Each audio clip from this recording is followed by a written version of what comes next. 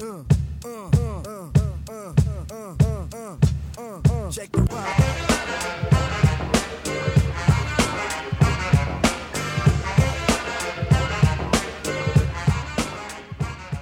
Hello and welcome to Udcast, episode 14. This is Head of School Dan Glass with you live here at the Sound Lab at the Brandeis School of San Francisco, exploring the Souls curriculum here on this cold and wet San Francisco day. We are going to begin today with a poem, as we always do, and thought we'd begin with a Robert Creeley poem called For Love, which is the title poem of a collection of his from the early 60s, I believe. And I wanted to read this poem because I'm going to reference an Eileen Myles poem on the Udcast here today that is engaging with this poem. So I thought this would be an interesting place to start. And as I thought of reading Creeley and thought of reading For Love, I went to my bookshelf and looked under C, because I alphabetize my poetry books by author's last name, and was disappointed to see that it wasn't there. And I have a really lovely edition of Creeley's collected poems that I found in an old used bookstore somewhere along the way. Many of my favorite books have that kind of origin story, volumes that lived some life prior to arriving to me. But you know, one of my challenges in the world is living with multiple locations for my book collection and poetry collection in particular. It's important to me to have poetry present in my office because I am frequently reaching for it, as I've said elsewhere and before, to help me make sense of a moment or the world. And it's equally important for me to have poetry present in my home and have it visible there for my children and for friends and neighbors that come to visit. And also so that in moments of thinking, writing, working at home, I can reach for the books there. But alas, I do not have 2 copies of every single book, and so I struggle sometimes. Thankfully, I do have some excellent anthologies that I picked up along the way. This is that I'm holding in my hand. It's the Norton Anthology of American Literature.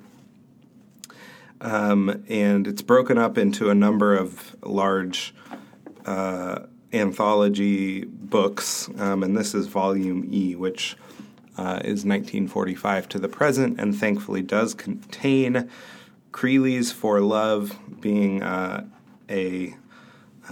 canonical poem for sure, from a canonical poet. So with that long introductory ramble, here is For Love, dedicated for Bobby, Creeley's wife at the time.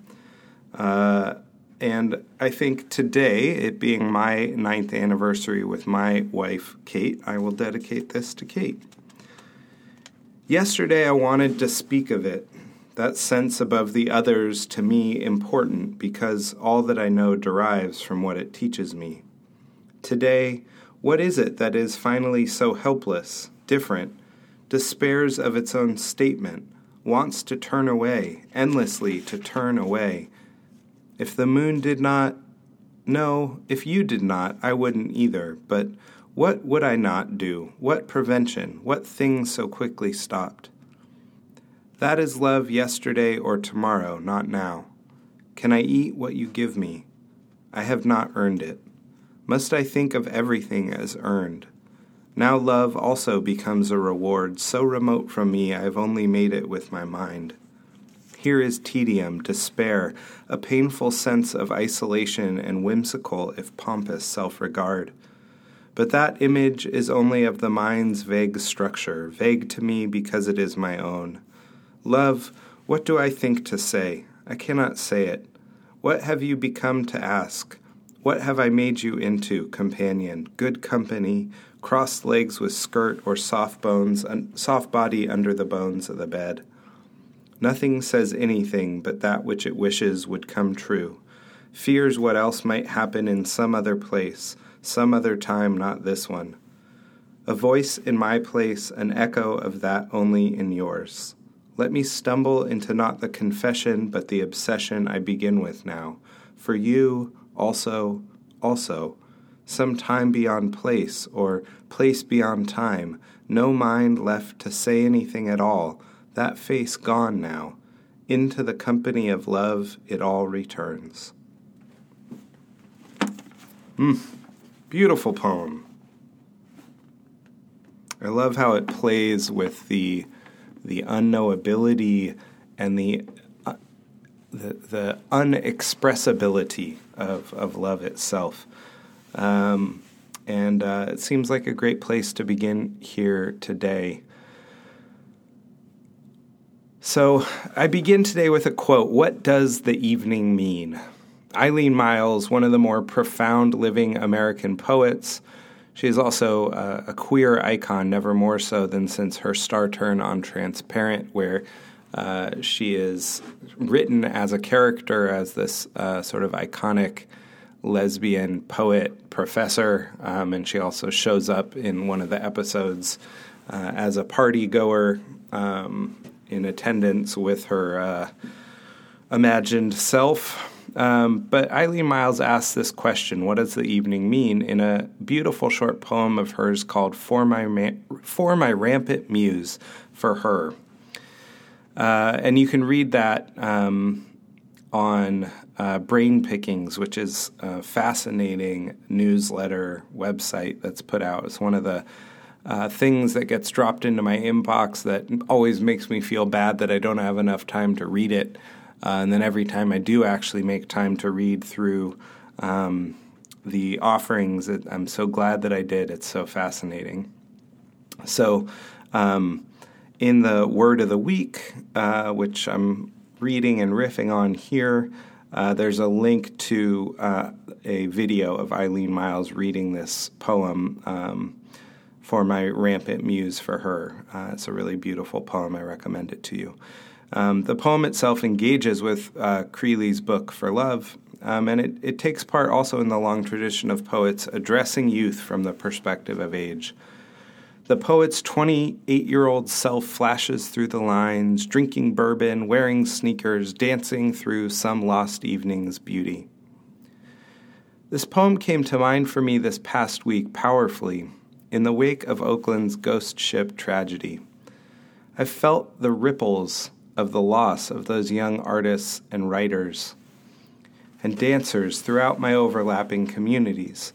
The poets who were at a reading with me on Friday and then skipped across the bay to attend the party.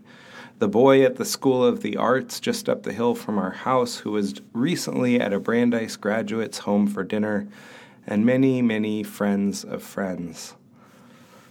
It has brought to mind my own 20 and 28-year-old self, hosting poetry readings in galleries on the second floors of warehouses, attending concerts in abandoned buildings, the evenings and the spaces in which the creative find their muses.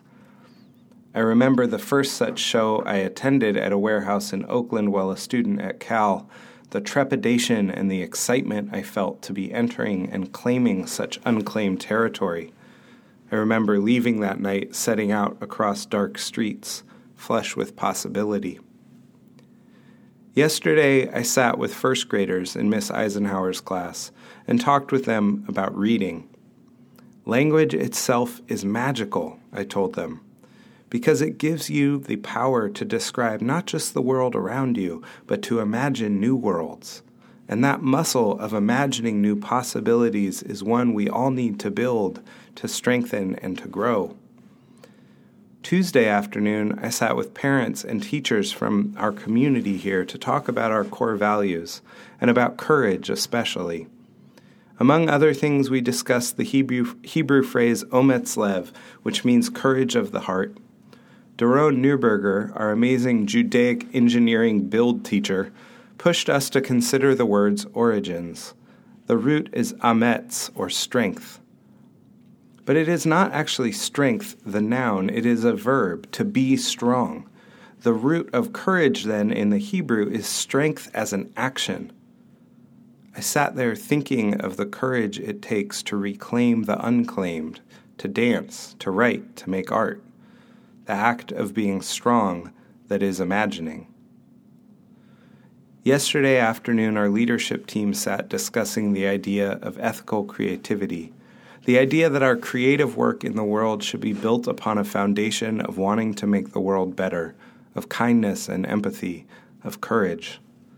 We talked about a visit to our school from the artist Ned Kahn last week, and the videos he showed our students of breathtaking sculptures he built, many of which also had a sense of purpose, to have a positive environmental impact.